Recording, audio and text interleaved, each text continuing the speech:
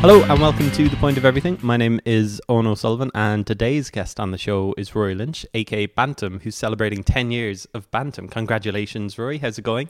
Thank you. Yeah, 10 years young, I guess. It's nice. It's a nice little anniversary, I suppose. Like, you don't see many bands marking it, but I think it's something that should be marked.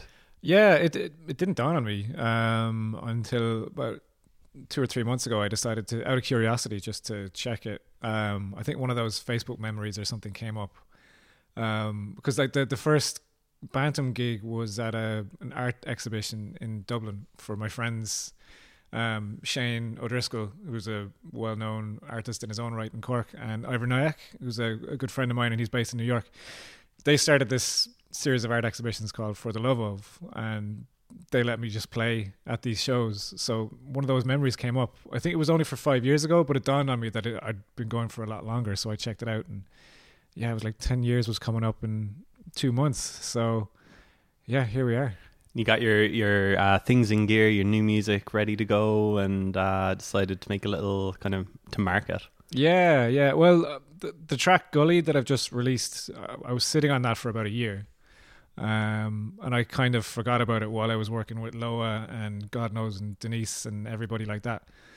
But I played it at a gig in Doolin at the Music Minds Festival but 2 months ago, and just on a whim I threw it on at the end of my set, and it was a rare set where I just play my own stuff. There's no collaboration apart from Susan O'Neill, who came on in the middle, but everybody was asking about the track at the end, so that kind of gave me a bit of a boost to keep working on the track. And at the same time I was talking to God knows on a separate thing, and I told him about the 10-year anniversary coming up, and he said, look, you've got to put something out for it. And I showed him the track, and he was like, yeah, that's the one, put it out. So yeah, I spent the last 2 months just fine-tuning the track, remixed it, mastered it, and really happy with it. I think it's kind of a direction I've been looking at, heavily piano influenced. I've been listening to a lot of Niels Fram, Kiasmos, stuff like that,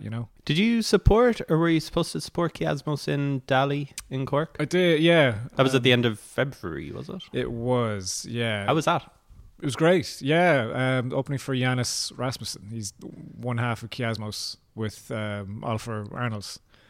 So yeah, it was really cool. Set went down well. There was a few techie hitches here and there, but he was great. He was a really nice guy as well, and he was really into my stuff as well. So we had some good chats towards the end of the night as well, and a lot of nerdy Ableton shite. But really? Yeah.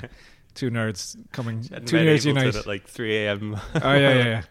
But it was cool. Yeah, I mean, it's funny. Like the last time I played Dali, I was opening for John Hopkins, so between John Hopkins and one half of Kiasmos, it's been a good run of opening slots for my own stuff, so that really kind of made me think about my own music again, as opposed to collaborating, and where I want to go in future if I want to keep going, so definitely with this track that I've just released, it's a nice little milestone, but I'm looking at it as well in terms of where I go next, and how I work myself, and how I manage my time and everything like that. You released it on Wednesday, a couple of days ago as we were talking, the day before Taoiseach Leo Varadkar announced that everything was kind of shutting down for a while. You had a big gig you had a big gig planned on the Friday, like 2 days later, and like you booked time off work and everything, and then like the coronavirus pandemic happens. I mean, like, has that just upended everything, like from your perspective musically? Do you know what, the gig was postponed. That's fine, It was supposed to be you, God knows Denise, a load of rappers from the southwest playing up in Lost Lane in Dublin. Yeah, we were going to bring up Hazy Haze, Citrus Fresh.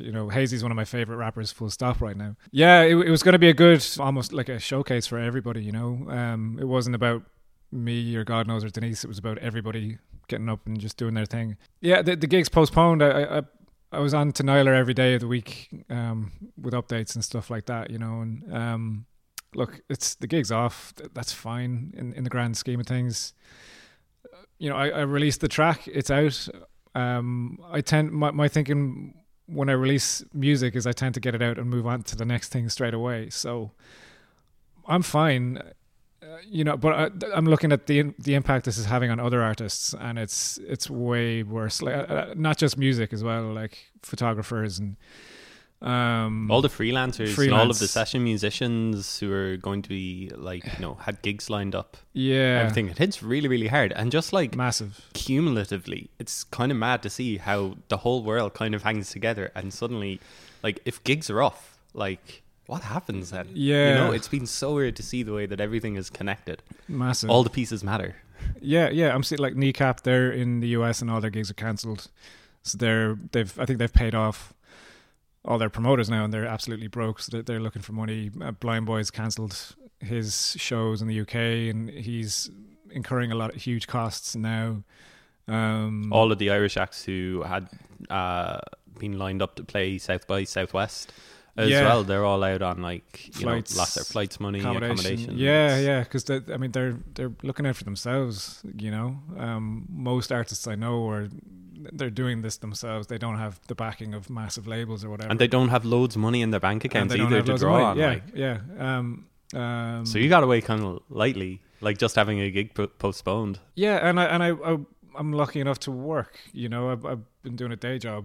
I've never not worked while making music. So even on that side of things, we're still. I'm going back in on Monday, and we're going to figure out how we do things over the next couple of weeks. It could be the next couple of months. That's the thing. It's the unknowing that's the weird part, isn't it? Like we don't know. Like, are music festivals in the summer going to be postponed or cancelled? Coachella was supposed to happen in April. I think, now it's October. Postponed. Yeah. Like that's a huge one, just from a kind of almost like a content point of view, and from an influencer point of view. Yeah. I mean, if you don't have things to write about and you don't have content to post about or things to preview, I mean, how do the likes of me, like a journalist, how do you fill a newspaper? Exactly. If there's nothing happening. Yeah, freelance journalists, they're being affected as well. They're losing jobs because they don't have gigs to cover. Events are being cancelled. They can't cover them. Everybody's being affected. Yeah, I know like Ruth Medjber, she's putting together a good network online of advice and stuff like that for freelancers, which is really good. People seem to be rallying around each other very well and supporting each other, but people also just don't know what's going on. Glastonbury, weirdly enough, announced their lineup. Was it yesterday? 2 days ago? Yeah, 2 days ago, I think. Yeah, I found the timing weird. Great lineup. If you can read the poster, it's all kind of on a spirally poster, so it's really difficult to read. But Kendrick Lamar is headlining. Yeah. Taylor Swift is there as well. Like those are two great headliners. Yeah. Something Electric Picnic could maybe learn from a little bit. Yeah. And I mean, Electric Picnic is still going ahead as far as we know. Yeah, and Melvin Ben, who's what is he? Is he Live Nation, or he's one of the promoters of it? I can't think of it right now, but like he did a press conference on the Thursday, and he basically dismissed the impact of the coronavirus, and it's just seemed very arrogant. He was basically like I guess the British mentality is at the moment, like keep on going and carry on. Yeah. It'll all be grand, and it's kind of like it might all be grand for a lot of people, but people are still gonna, like, that was what Boris Johnson said, people are going to die. Yeah, it's pretty scary.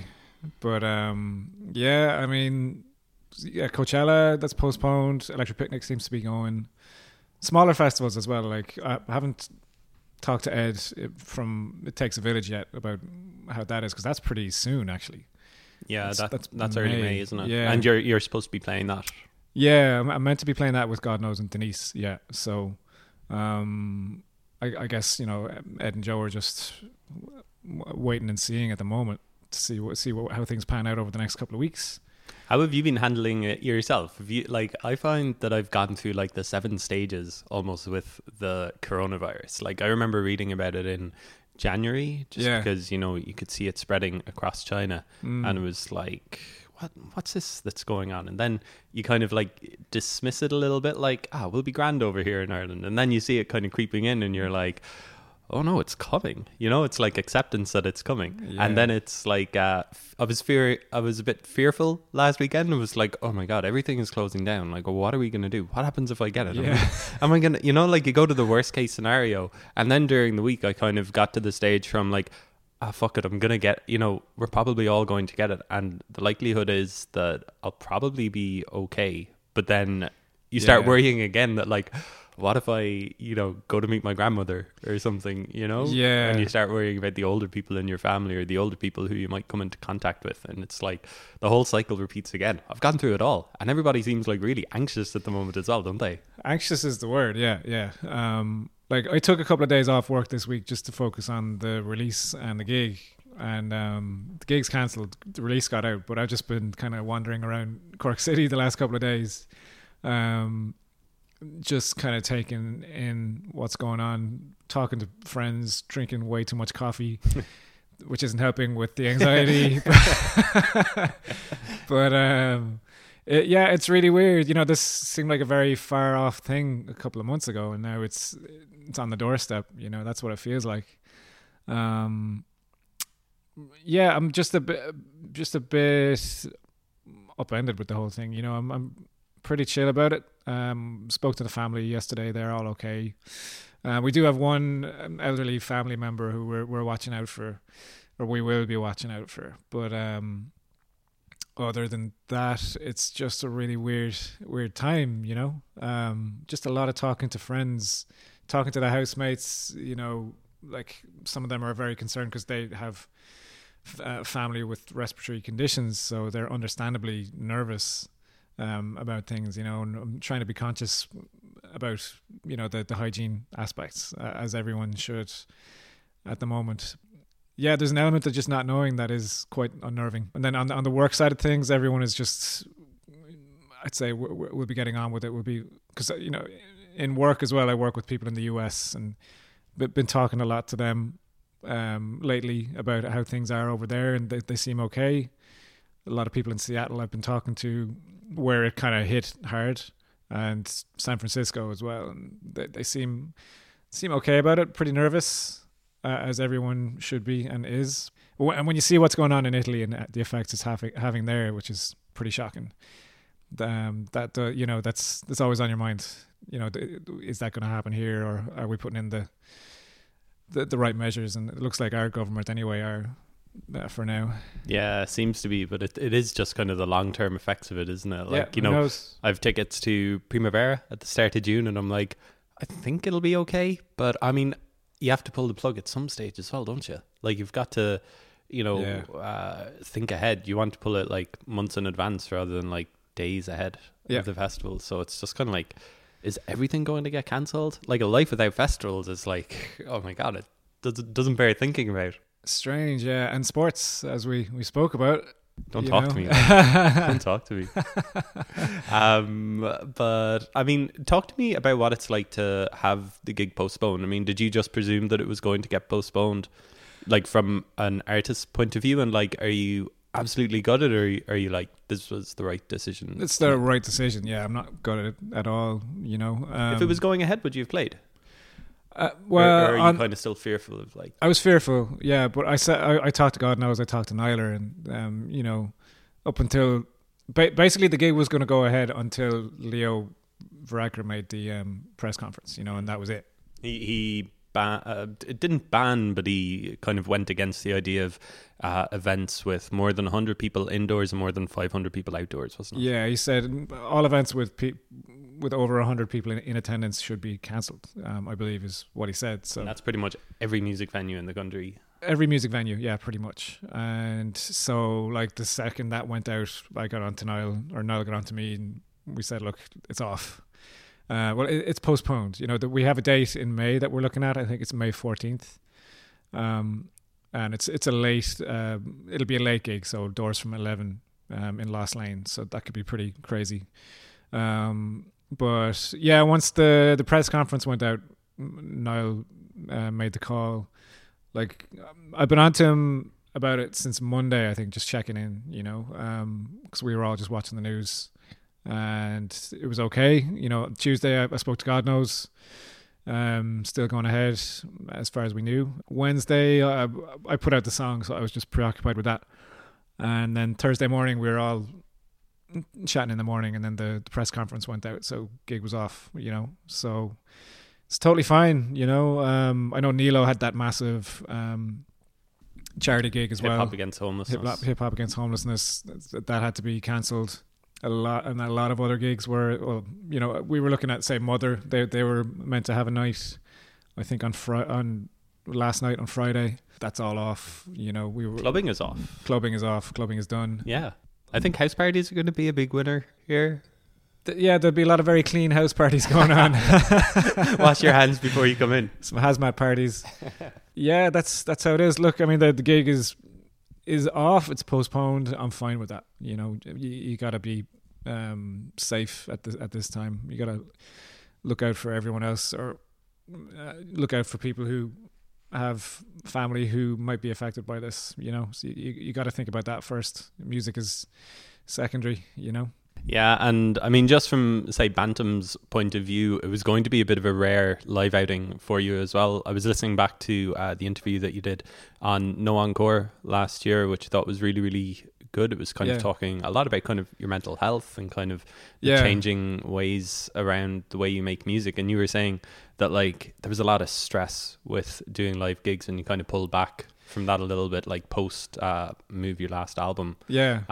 So, like, were you looking forward to the gig, or do you still do you approach the gigs like that gig in Dali at the end of last month? Do you kind of approach them a little bit differently? Have you kind of come to a kind of a more sanguine approach to things, I suppose? Well, you know what? I love playing gigs, and I really look forward to them. I get really excited about them, and I've been thinking about that No Encore interview at the start of last year, because I was feeling great around that time. I'd felt like I'd figured a couple of things out in terms of, you had left Dublin, you had moved to Cork, you changed jobs, kind of like, but relieve yourself of stress a little bit. Yeah, but by the end of last year, things had actually gotten worse, with just balancing work and music and personal life and everything. Yeah, it got quite bad, and I had to like reassess things at the start of this year.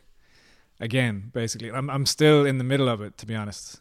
Just looking again at the effect that balancing a 9-to-5 job has with pretty high profile gigs, like, again, as I said, opening for John Hopkins, and as amazing and exciting as that is, I didn't realize it at the time, but it puts a lot of stress into you, I guess. I was very ignorant of how much I was putting on my shoulders until the start of this year, basically, because music for me is just music. Like, I love it. It's what I'm passionate about, but I never really thought about the physical and mental toll it took on me, until recently. So yeah, it got very, very bad towards the end of last year. Again, just balancing everything. Is it just when you're playing it for other people that you kind of feel that kind of pressure? Come on. Like, you're happy out just kind of making music yourself, like? I'm happy out making music myself. Yeah. Playing, but gigging is fine. I love it. I think it's the run up to it. It's the yeah. Are people going to come? Am I going to be ready? Yeah, but also, I don't have management or booking agents or anything like that. So I'm doing all the logistics myself. Yeah. So that definitely got to me last year towards the end of it. So I was severely burnt out in December. So, and I'm still kind of recovering from all that. I just tried to take a step back until maybe a month or two ago, when I went to Doolin in Clare.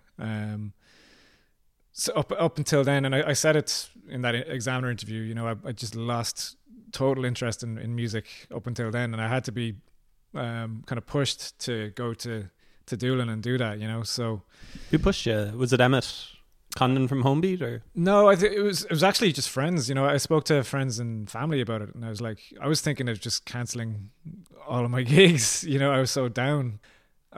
Just some good friends said, "Look, don't do that. Keep going. If you stop doing this, then you'll just get worse." And they were right. And that weekend in Doolin was really, really good. I keep talking about it, but it was really good. I did a music workshop, which I hadn't done in about 4 years. I used to love doing that in Dublin, and that was amazing. I was showing people how to use Ableton again. Off the back of that, I got messages off people who attended it saying that it inspired them to start their own little projects, which was amazing. The gig I played that night, it was all my own stuff, and I did a really good collaboration with Susan O'Neill, who's unbelievable. She sang on Legion. It was one of my first tracks. And since then I've been playing that track live again, and I'm actually loving looking back at that track. Yeah, and at the end of the night I played Gully, and everybody was coming up to me going, "What the hell is that? Is that your track?" So that really inspired me to release it.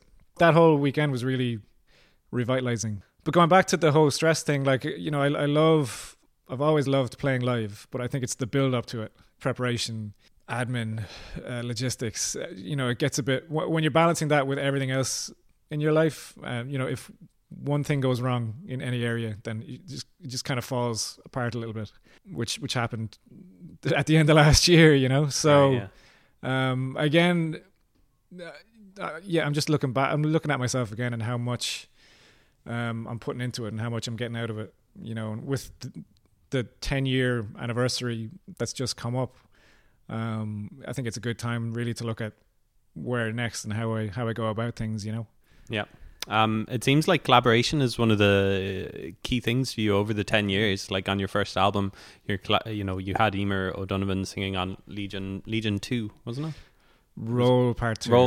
Sorry. And like various others on that album and on the last album, and now like with Denise and God Knows and that whole gang as well. It seems like collaboration is kind of one of the best parts of making music for you, I'm guessing. Yeah, it's huge.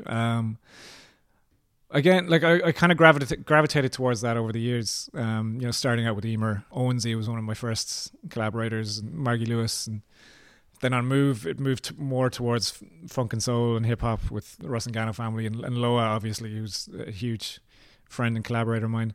Yeah, and then with Denise and God Knows, it's, you know, obviously what Denise is doing right now and where she is going is very exciting to see, and God Knows is just a long time friend and collaborator of mine anyway. So first and foremost, we all get on really, really well whenever we're in the same room. Things just get hilarious when we're in a room together. So it's great just working with them then, you know. Off the back of the Sounds from a Safe Harbour Festival back in September, we were put together by Mary Hickson, actually, the three of us. We'd never rehearsed, never played a gig together live. The first time we got together to do something was literally sound check. Oh wow, that was upstairs at the Roundy. That was the Roundy, Plugged, yeah, on the Friday night. Yeah, I couldn't go. I think Damien Rice was playing in the Opera House. I think that was the gig that I was at then. But I remember people were saying that show was off the charts. It was nuts. Yeah, it was brilliant. The three of us were exhausted as well. I think I just did the John Hopkins gig the night before, and the two of them had done something and they were doing something the next day. We did sound check and we were all like, oh God, is this going to work? And then it really did. So off the back of that, then I was hugely inspired to work with them, and so I wrote a bunch of instrumentals over the next 2 weeks and sent them on to them. So we're looking at a mixtape. We're definitely going to have one or two singles out as a collaborative effort between the three of us, you know. One track in particular we're loving. We played it in Dingle, and nobody knew what it was, but people were going nuts for it. We don't have a name for it yet. God Knows liked it so much he played it twice, you know. He was like, "Stop it, play it again." So that's a good sign. And the Hazy and all the lads, like we're going to bring them in on some tracks. You know, I'm talking to a lot of people, as I always do. Like, you know, if someone's interested, I'll send them on a track and see if they can work on something, you know. So Farah and Sanita, I'd say they'll be involved. Get Hazy. I spoke to Feda briefly about something, so we might have everyone on this little mixtape, you know. And it's quite loose and fun in that sense as well, you know. So it's pretty cool. Has there ever been, without naming names or anything, has there been a collaboration that hasn't worked, or that, you know, the connection is kind of missing a little bit, or that you've just got to pull the plug on? I've told you this story before on the podcast. I'll say it again though. This is a mad story. It's, on Move, I was working on Move, and I sent Dan Haggerty the demos, and like Dan's been a huge supporter of me anyway, and he's a big fan and a great lad, very tall, and so he got back to me and he said, yeah, I think I have someone who could sing on Move, the first track.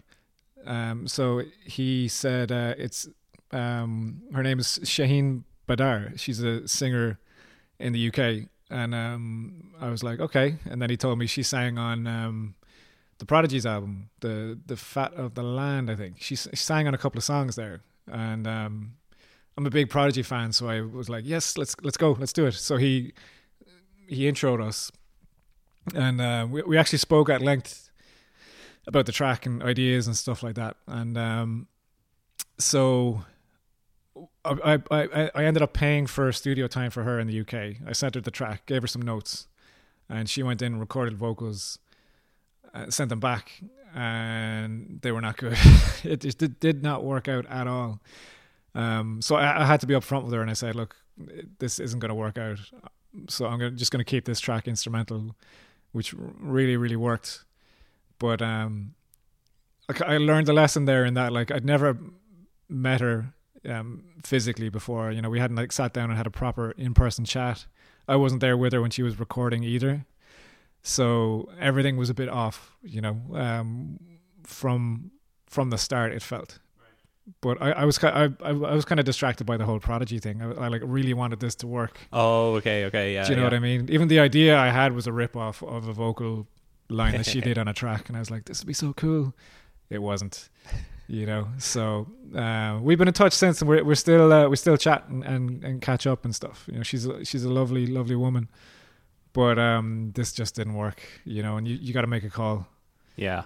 Is it integral to be in the same room when you're collaborating? Like when you're actually like thinking of ideas or thinking of like what you want the song to be? Like, is actually being in the room just like, that's the main part? It's not integral, but it's definitely a better way to go about things. You know, I started out with Loa. Like, we worked on Take It pretty much remotely, but I made a point to be in the studio with her last year when we worked on those singles that we released, April Brave and Summer Love, and it really worked out better, you know, to work with her in a room on these things, because like, she's a great producer in her own right as well, and she was bringing in these great ideas. So you work better back and forth in a room together as opposed to back and forth via email or Skype or whatever. Like, I know the mediums are there, they're better, you know, you can do, and I guess in the coming weeks and months a lot of people will be working remotely, but it's always good to be in a room and vibe off each other and literally throw ideas at each other, you know, because a lot of spur of the moment stuff can come out of these sessions, whereas, you know, if you're typing something up and sending it out, or recording an idea and sending it out and waiting for something to come back, it's a bit slower, and there might be less, it might be a bit more rigid in that sense, you know. So it's definitely better to be in a room with people. With God Knows and Denise, I've been up and down to Limerick quite a bit to be with them, but I think over the coming weeks and months we'll be doing things remotely. I think like with this medium as well, like electronic music, hip hop, that kind of stuff, it is a bit easier to go about it this way, whereas if you're in a band, obviously you have to be just in a room rehearsing or jamming to come up with ideas. Do you know what I mean? I can't imagine girl band writing guitar riffs by email and sending them off to each other. You know, they've got to be in a room and they've got to work together on these things. So going up and down to Limerick regularly enough, I guess that you've seen and heard and probably met loads of the people who are part of like the Southwest All-Stars who are on God Knows Who's Asking remix, which feels like a really, really great moment. Like, I saw Hazy Haze at the start of the year in Plugged, and I think his album is great too, and I just love his really, really distinctive vocal. But do you think that those are kind of people ready to break out, and like, would you like to work with them like so many others? Yeah, well, it was so exciting to see that video that God Knows released. He showed it to me a couple of weeks ago, and my mind was blown by it. You know, we'd actually been playing that track live, me, God Knows, and Denise, because that's a beat by Sort One, who's an old friend of mine. But it was nice to see he was still making music. Hadn't heard his name in a while. Yeah. He's based in Liverpool now. Based in Liverpool. Based back in Liverpool, where he's from. He's like a hip hop Buddha, but Yeah, no, it was great to see Cert 1 on that beat, and it was great to play that over the last couple of weeks and months. But God knows, I've been telling me he was working on something different, like a remix, and he was being quite coy about it. But then he showed me the video, and all the lads were on it, and Denise was on it as well. And the video was very visceral, you know, real portrays the energy of the track really well. And it blew my mind. You know, I've been rinsing that myself just since it's been out. It's amazing, and yeah, like we're I'd love to get all these lads on this mixtape and these ideas that we're working on. But it's just great to see them do so well, and to hear what they're working on as well. And to be in a studio briefly with a few of them has been really cool. Again, as you said, Hazy Hayes he's one of my favorite Irish rappers at the moment. You know, there's a mad Schoolboy Q dark vibe off him, which is totally unique in Ireland. You know, he looks like on stage as well. There's a mad energy to him. He looks like the Gas Lamp Killer or something like that with the big head of hair and the beard. But I saw like an inkling of this in Dingle when God Knows brought everybody down and put them on stage, and just the energy was so good to see, you know, and hear.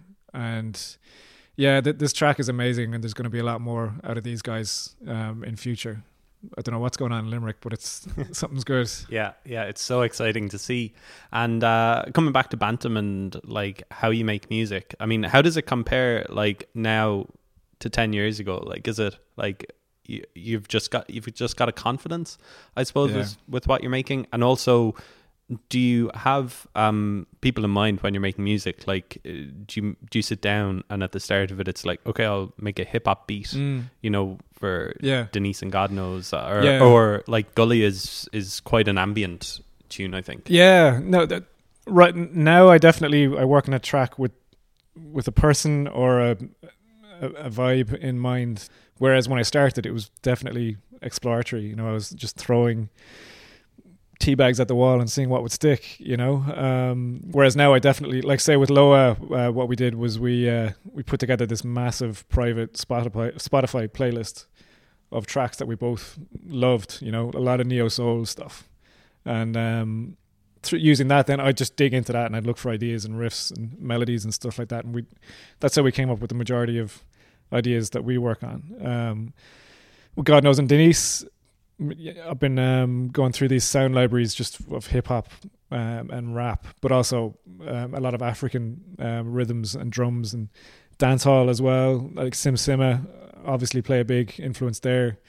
Like we've been playing Past the Aux Court quite a lot live as well. Unbelievably, it's one of my favorite songs as well, that track. Yeah. But when you play it live, it just goes next level. It's so good. Do you have to worry about stepping on their toes as well a little bit? Like, you don't want to make like, oh, I just made a Sim Simma track. Do you know what? For this mixtape, it goes in that direction about midway, and I've actually sent some of those ideas to Ben from Sim Simma, and he's going to hopefully put some ideas on top of it. So, and like, I've worked with Ben before on Strongest Thing and a couple of other things, you know. So there's been, I don't think there's any real toe step in there. You know, Sim Simma do their own thing incredibly well. I'll always do my own thing, but I'll branch out into hip hop and dancehall as well, just out of pure love for the sounds and the people who are working on it, you know. So there's no problem there, you know. Sim Simma, I'm just a big fan of them, you know, and I'm happy to sit on the side of the stage and watch them from time to time, you know. Same goes for God Knows and Denise, you know. It's like looking at Denise on Other Voices Ballina last night or the other night. I just got a huge buzz for her, you know. It was amazing to see her up there on the stage playing these songs with God Knows as well, in the background, you know. So I mean, I'm a fan of everybody that I work with as well, which is really cool. And so is Gully going to be kind of the first of a couple songs to come? I think that's what you told Ellie in the Examiner interview. Yeah. So I have one idea in mind that I'm trying to get right. It's driving me nuts. So how does that work? Like, where's the idea? Does it just come from like just a riff, and you're like, how do you turn this into... Well, I actually played this idea live about 2 years ago, and people were asking about it. But it was recorded badly. The synth is an iPad app, and I just recorded it really badly one day. But I ended up just persevering with it, but it just doesn't sound right. It's like, my analogy for this is, you know in Father Ted when they get the dent in the car? Oh yeah. They try to fix it with more dents, and then the car just comes out with tons of fucking dents on it. That's my analogy for this fucking synth. Sorry for swearing so much there. But so I actually, the next couple of weeks, actually, I want to sit down and try and figure this out, because there's nothing else to do.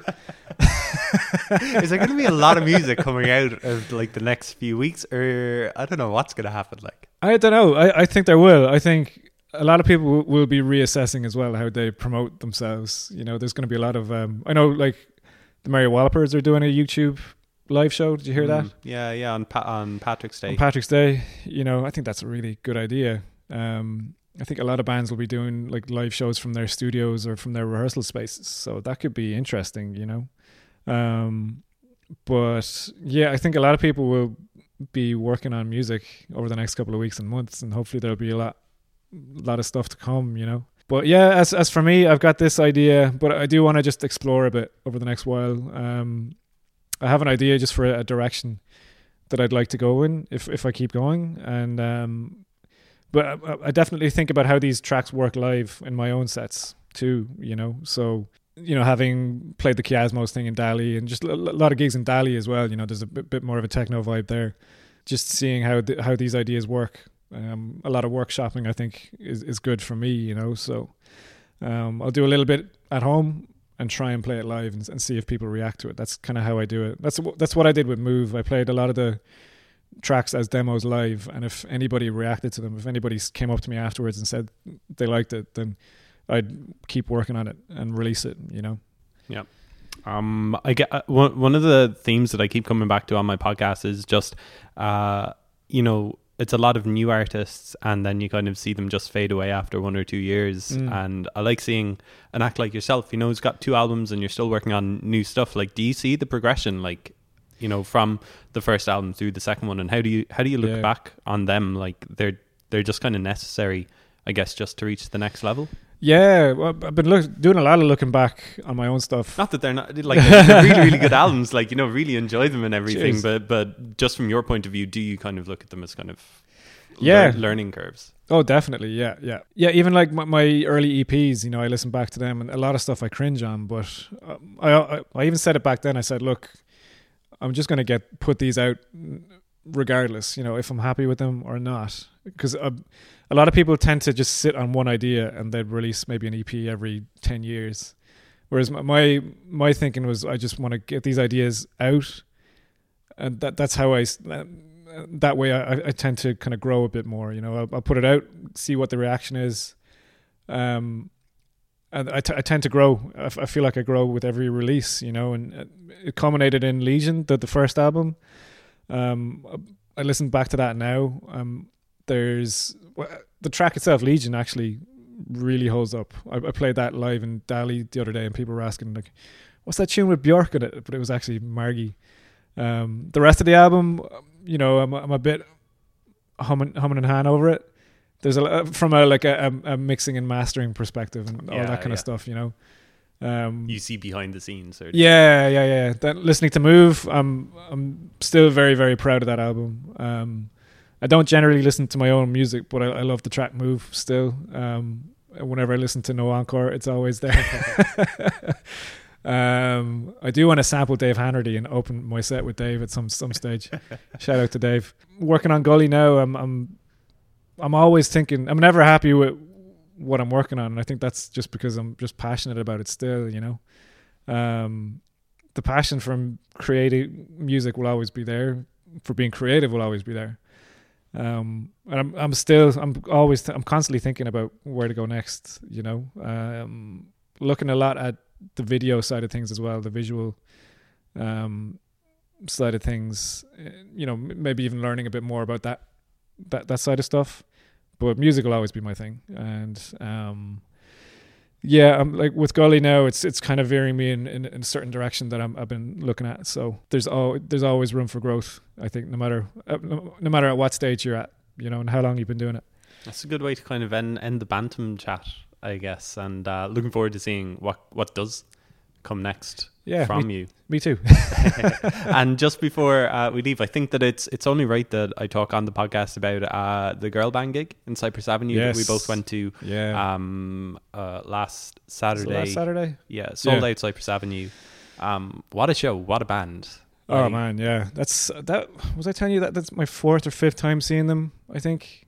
The first time I saw them in Whelan's, and it was one of those shows where I'm a big fan of heavy visceral music anyway. When I saw this, I got goosebumps. I was giddy, there's crowd surfers in Whelan's, which you don't really see, and I was like, who is this band? These guys are amazing. But then seeing them last week, it's they've stepped up a bit, I feel. Just all of the sounds that they're able to create, and just the way that Dara the singer turns back on the crowd so often.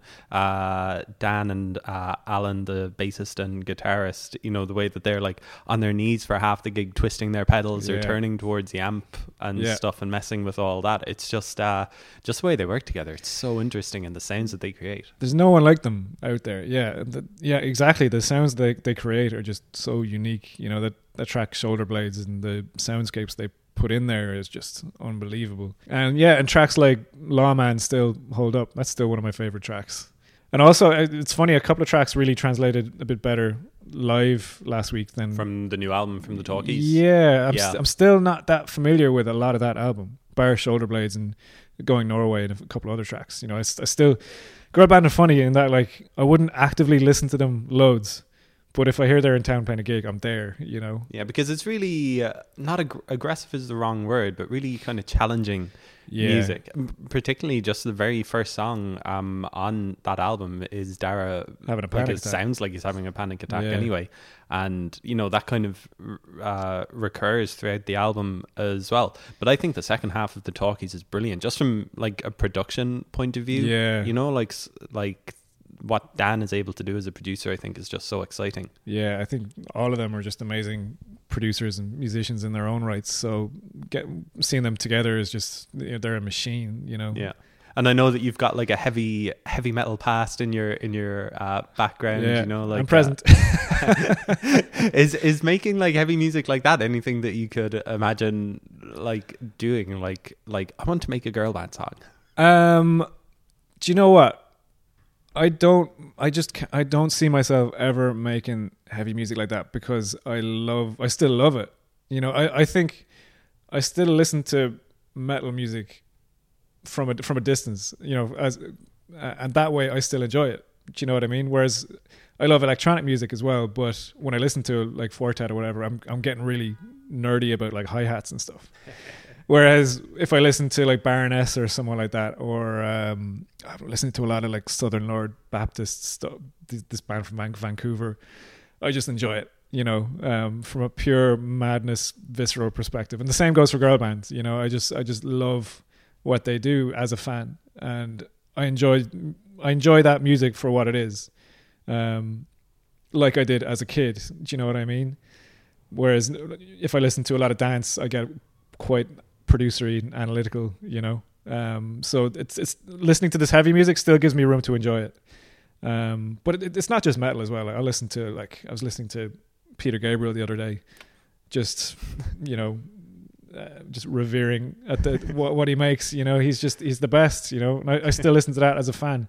You're looking forward to the Genesis. I was only talking to Mum about that last night. Yeah, we're gonna go and see. We saw Peter Gabriel in 3 Arena last time. It was one of the best gigs I've ever been to. Wow. Hands down. Yeah. I love Peter. Love a bit of Peter, I do. On that note, I love Peter Gabriel, says Bantum.